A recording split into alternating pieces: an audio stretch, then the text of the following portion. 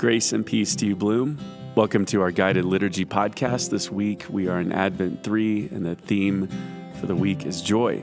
And we have back with us Taryn Jost, who's been in quarantine for the last several episodes. So it's good 6 months. Oh, it's only been. Yeah, it feels like, a year. And also, as usual, we have Seth and Dulcie with us. And so we're going to continue with where we left off last week. We talked about the theme for the second week, which was peace. And this week we moved to joy. And we do just hope that this can be a time of light and of peace in your life in this otherwise turbulent time. And we hope for you that the light of Christ, the Advent, as the prayer says, would dawn in your hearts as you journey through this season. It's good to have you. A voice cries out in the wilderness, "Make straight the way of the Lord." So let us listen and turn to the Lord in penitence and faith. Lord Jesus, you came to gather the nations into the peace of your kingdom. Lord, have mercy. Lord, have mercy. You come in word and sacrament to strengthen us in holiness.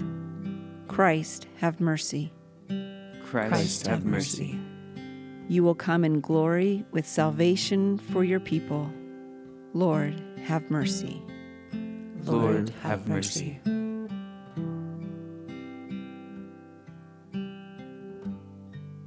Bloom, let's join with the church worldwide and say the prayer of the day together. Stir up your power, O Lord, with great might come among us. And because we are sorely hindered by our sins, let your bountiful grace and mercy speedily help and deliver us. Through Jesus Christ our Lord, to whom, with you and the Holy Spirit, be honor and glory now and forever. Amen.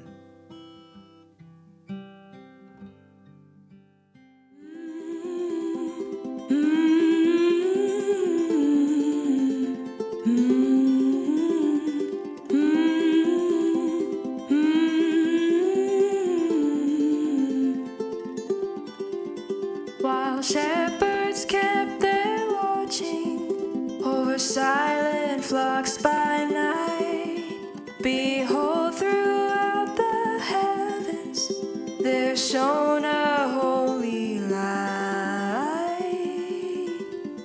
Down in a lowly manger, our humble Christ was born, and God sent us salvation that blessed Christmas morn.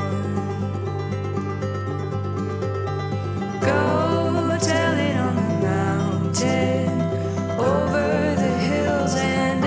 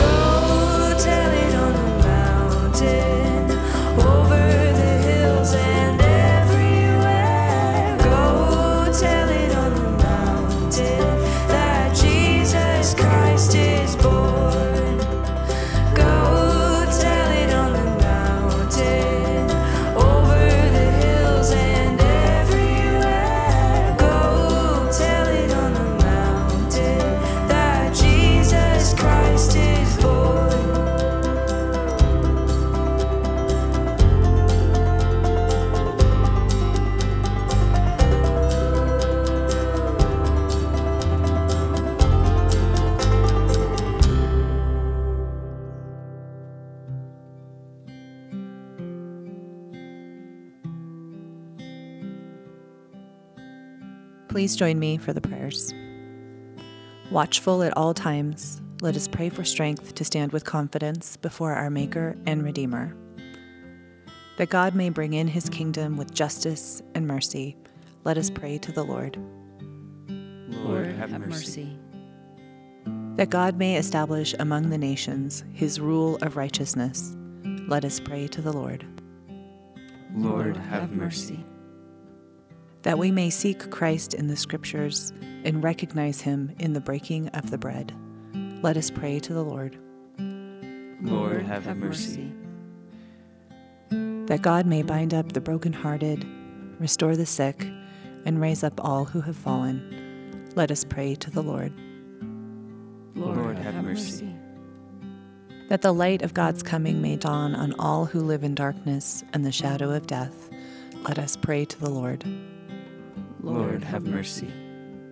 That with all the saints in light we may shine forth as lights for the world, let us pray to the Lord. Lord, have mercy. We commend ourselves and all for whom we pray to the mercy and protection of our Heavenly Father. Almighty God, as your blessed Son, Jesus Christ, first came to seek and to save the lost, so may he come again to find us in the completion of his redeeming work. For he is now alive and reigns with you in the Holy Spirit, God forever and ever. Amen.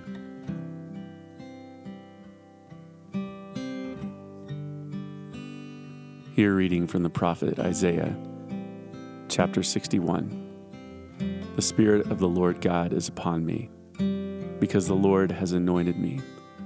He has sent me to bring good news to the oppressed, to bind up the brokenhearted, to proclaim liberty to the captives, and release to the prisoners, to proclaim the year of the Lord's favor and the day of vengeance of our God, to comfort all who mourn, to provide for those who mourn in Zion, to give them a garland instead of ashes, the oil of gladness instead of mourning, the mantle of praise instead of a faint spirit. They will be called oaks of righteousness, the planting of the Lord, to display his glory. They shall build up the ancient ruins. They shall raise up the former devastations. They shall repair the ruined cities, the devastations of many generations. For I, the Lord, love justice. I hate robbery and wrongdoing. I will faithfully give them their recompense, and I will make an everlasting covenant with them. Their descendants shall be known among the nations, and their offspring among the peoples. All who see them shall acknowledge that they are a people from whom the Lord has blessed. I will greatly rejoice in the Lord. My whole being shall exalt in my God. For he has clothed me with the garments of salvation. He has covered me with the robe of righteousness. As a bridegroom decks himself with a garland, and as a bride adorns herself with jewels. For as the earth brings forth its shoots, and as a garden causes what is sown in it to spring up, so the Lord God will cause righteousness and praise to spring up before all the nations. This is the word of the Lord. Thanks be to God. Hear a reading from Psalm 126.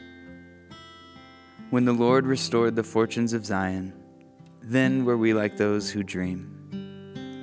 Then was our mouth filled with laughter and our tongue with shouts of joy. Then they said among the nations, "The Lord has done great things for them. The Lord has done great things for us, and we are glad indeed." Restore our fortunes, O Lord, like the watercourses of the Negev. Those who sowed with tears will reap with songs of joy. Those who go out weeping, carrying the seed, will come again with joy, shouldering their sheaves. Glory to the Father, and to the Son, and to the Holy Spirit, as it was in the beginning, is now, and will be forever. Amen. A reading from the Gospel according to John, chapter 1. There was a man sent from God whose name was John. He came as a witness to testify to the light, so that all might believe through him. He himself was not the light, but he came to testify to the light.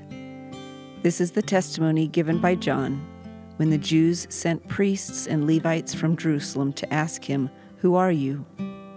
He confessed and did not deny it, but confessed, "I am not the Messiah." And they asked him, "What then? Are you Elijah?" He said, "I am not." "Are you the prophet?" He answered, "No." Then they said to him, "Who are you? Let us have an answer for those who sent us. What do you say about yourself?" He said, "I am the voice of one crying out in the wilderness, 'Make straight the way of the Lord.' As the prophet Isaiah said, 'Now they have been sent from the Pharisees.'" They asked him, "Why then are you baptizing if you are neither the Messiah nor Elijah nor the prophet?" John answered them, "I baptize with water. Among you stands one whom you do not know, the one who is coming after me. I am not worthy to untie the thong of his sandal." This took place in Bethany, across the Jordan, where John was baptizing. The Gospel of the Lord. Thanks be to God.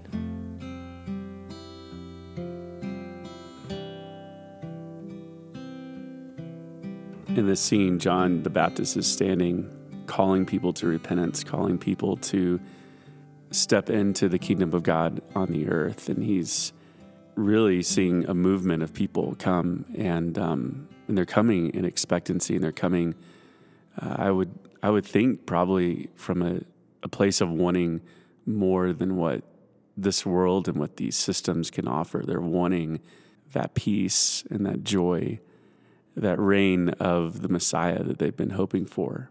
And he's standing in the very place, as we said last week, in which the people of God wandered, that place that represents being left behind and being kind of clueless as to what is going on in the realm of the divine. Now they're being drawn back into that place again, not to be lost and not to wander, but to encounter new life, that peace and joy that the Messiah would bring. So this third week of Advent calls us to center on that theme of joy. In our reading from Isaiah today, the prophet is giving us a picture of what the reign of God will look like on the earth, that good news would be brought to the oppressed, that the brokenhearted would be bound up, that liberty and freedom would come to the captives. It's this beautiful picture of the reign of Christ on the earth. And those words are claimed by Jesus himself. When he walked among us, he said that he is the one that Isaiah spoke about. And if we think about everything that Jesus embodied, the love and the peace and the healing and the grace and the promise and the hope that God is to us, it's just beginning in this story. These people haven't grown up as we have with that knowledge that God has come and walked among us as a human in the person of Jesus. They're literally at the beginning of the story of incarnation. And so they're hoping that the Messiah would come. They're expectant that the systems of oppression and harsh rule, that the societal structures that leave people to be hungry and left behind and sick, that there would in fact be a cure for all this. There would be a better way. And that better way would be the Messiah who walks among us. And so they're coming out in hope and expectation. That's the whole posture of our hearts in Advent, is a posture of expectation. So what we see in this story is expectation embedded in the hearts of people, journeying out to the wilderness to meet a prophet who is foretelling of the coming of hope and peace among them. It really is the picture of where we all are in this season. And it's this visceral longing for the world to be made right. That's why they're coming. That's why they're approaching the prophet John the Baptist. And then there's also the religious leaders, and they're coming more to scrutinize and to question and perhaps to see if they can invalidate the work that's happening among the people. And so they come to John the Baptist and they demand to know who he is. Why do you say these things? On what authority do you stand? And I love how John replies and says, it's not really about me at all.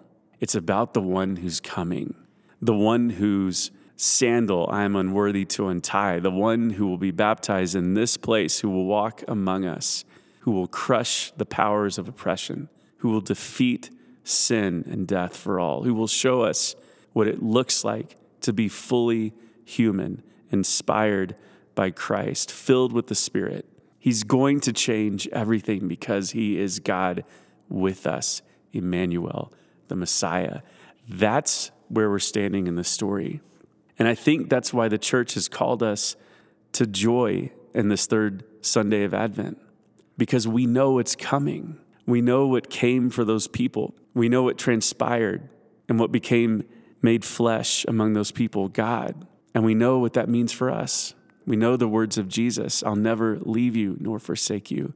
I'm with you until the end. Though the world will pass away, though systems will come and go, though kingdoms will rise and fall, I remain and you remain.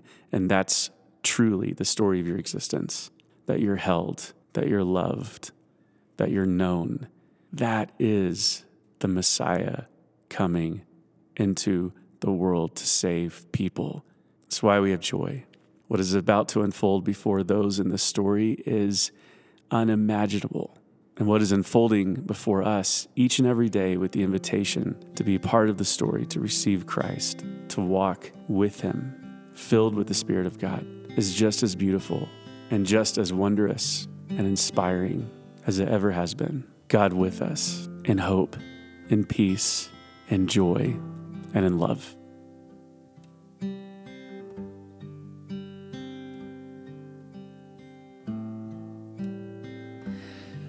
I think it's really on the drive down, but what I think you're talking about kind of resonates with me is something Seth said on the first Advent, which was just like Christmas feels different now than when you were a kid.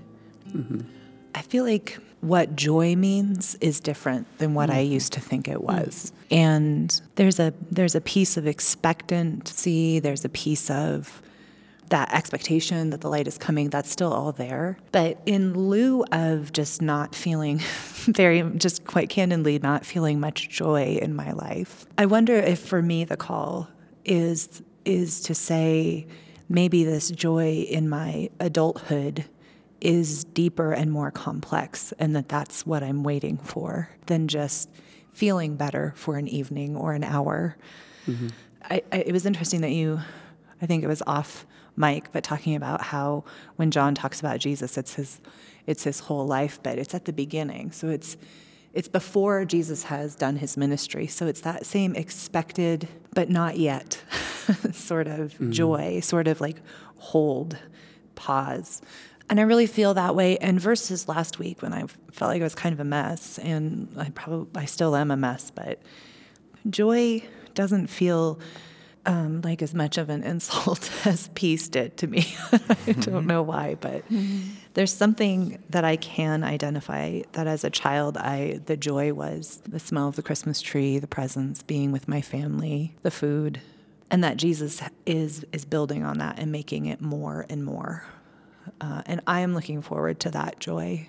Joy has that, it's hard to describe what it is, but it has this quality of being received and experienced in dark places. So it's different than like happiness or reminiscence or, you think about all the people to whom Jesus imparted joy, and the man that couldn't walk and was left behind by society's progress, and the woman who was about to be killed for being caught in adultery, and another woman who was bleeding and sick on the path, and Lazarus who had died.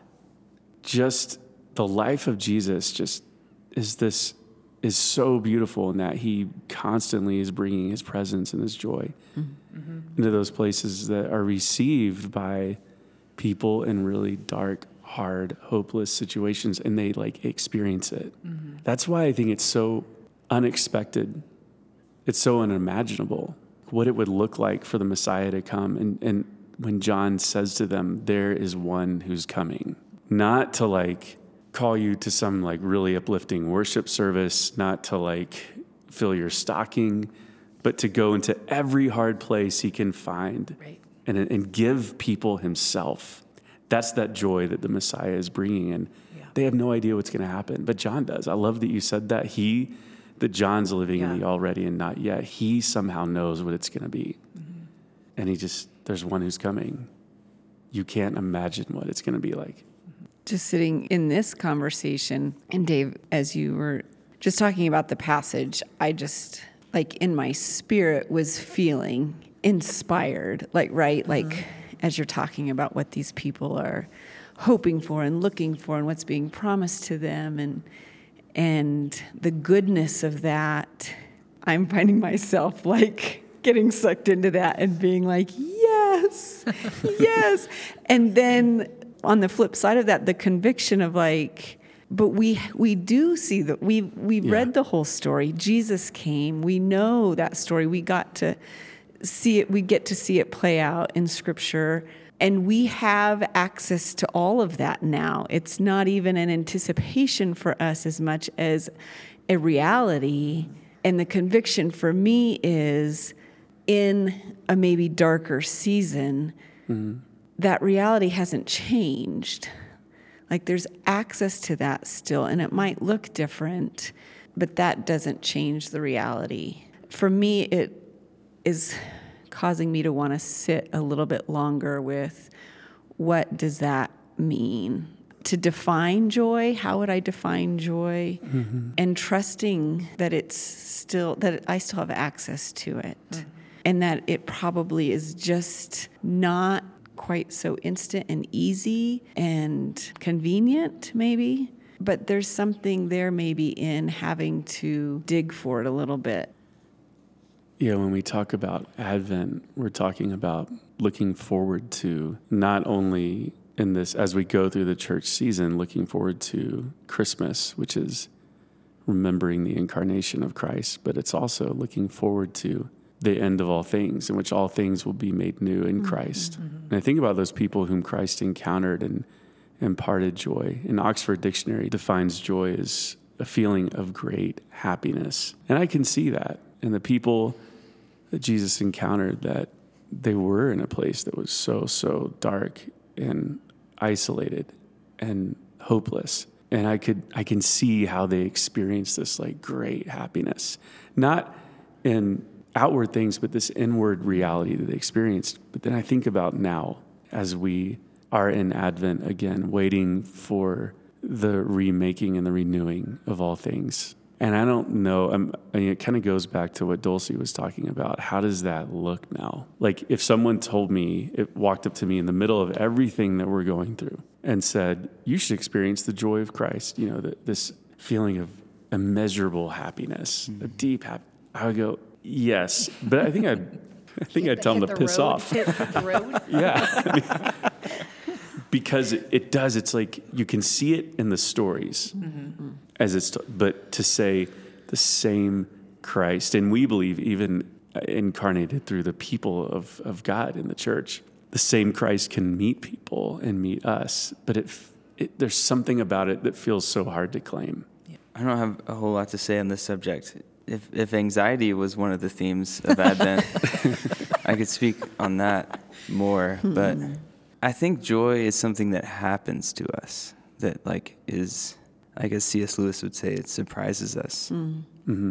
That sure, we can look at the promises of God, we can look at the things that He's given us, and we can find joy through those things. But I also think even in the psalm that we read, joy is a response to something.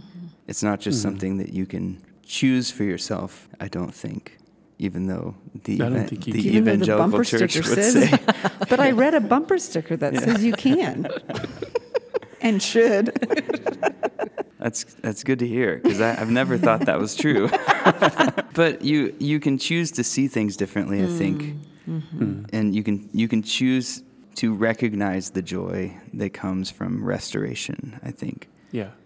I get caught up on that phrase, that choose joy phrase a lot, because I'm like, that's never been my experience, really. It's always just been something that's happened that is a response to something else. Especially if you lay this against the Christmas story. I've not had a child, so I can't speak firsthand for this, but Mary gives birth to Jesus in a very messy, out of control. As a woman, I would hate those hospital conditions. Okay, I wouldn't love that. But you imagine when she holds her first child for the first time, the joy that's given to her. And I think and I was even thinking when you were talking about the shepherds, it sounds dumb, but an announcement is made and then they worship. And it's none of those things are them choosing. It's something that naturally is given in the moment. So I think you're right. I think part of Advent is maybe holding that tension until joy is given, or joy comes, or we receive that joy. I don't know. And if I'm misspeaking for you, I don't mean great. to. I love the way you're saying, Seth, the things that you can choose. And I think the idea of who you're choosing to put your hope in, what's the fallout of that? I think of that passage in Nehemiah where it says, do not grieve, for the joy of the Lord is your strength. And it's this time when they're in confession and repentance and whatever. And Nehemiah is giving them a reprieve from that and saying, do not grieve at this point. The joy of the Lord is your strength. And I don't feel like in that he's saying, choose joy. Right. I feel like he is pointing them back to who are you putting your hope in and refocusing on, and who is your God. And as a result of that, like you're saying, there's an experience of joy that is complex and looks different in different ways. I love the distinction between choosing and receiving. That even in this story, those who go out are not choosing anything. They're just so desperate for something to change, for something to happen, both in the metaphysical realm and in their tangible world. And to me, it speaks more of a posture. And that's something I've learned from each of you, that, I can go dark. My wife will kind of call me on it and say, hey, you're going dark with all the things that are going on in the world and the political mess that we're in. And I know when I've done something in my heart that in my being, that I've switched off that expectancy. And it's not to say that we always have to be joyful or choosing. It's not this striving. Right. But it is saying, be at least open to receiving it, because that's how God works most of the time. And I have to call myself, and y'all know this about me, that I get into a place where I've shut it off. And so joy could be rushing upon me and crashing against my being, and I'm like, not going to receive it. It's all to say the work is not choosing it, the work is not forcing it, but the work is attending to my heart and my being, that the doors open to receive the joy that Christ brings. I mean, that to me is such a helpful distinction. Yeah. But maybe that's the call for us as a community in this season, is to be a community that gently encourages each other to remain open. And in a sense, to take that walk out to the wilderness to meet the one who's saying it will all change. Hold out hope. Yeah. Because no one wants to be in a community that's everyone's yelling at everybody to choose joy or to be in a certain state of being. But we all, I do think, want to be in a community that calls us to be open to the beautiful, to the profound, to the unimaginable that is Christ.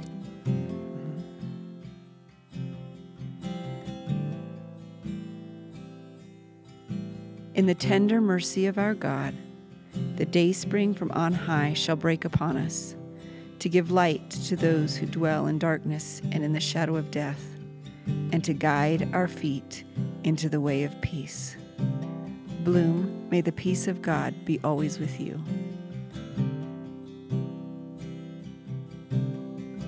People of God, return. You are called to be God's own. From the mountains, announce the good news. God comes in justice and peace to all who follow his ways. You are God's children. Lord, make us one in the peace of Christ, today and forever. Amen.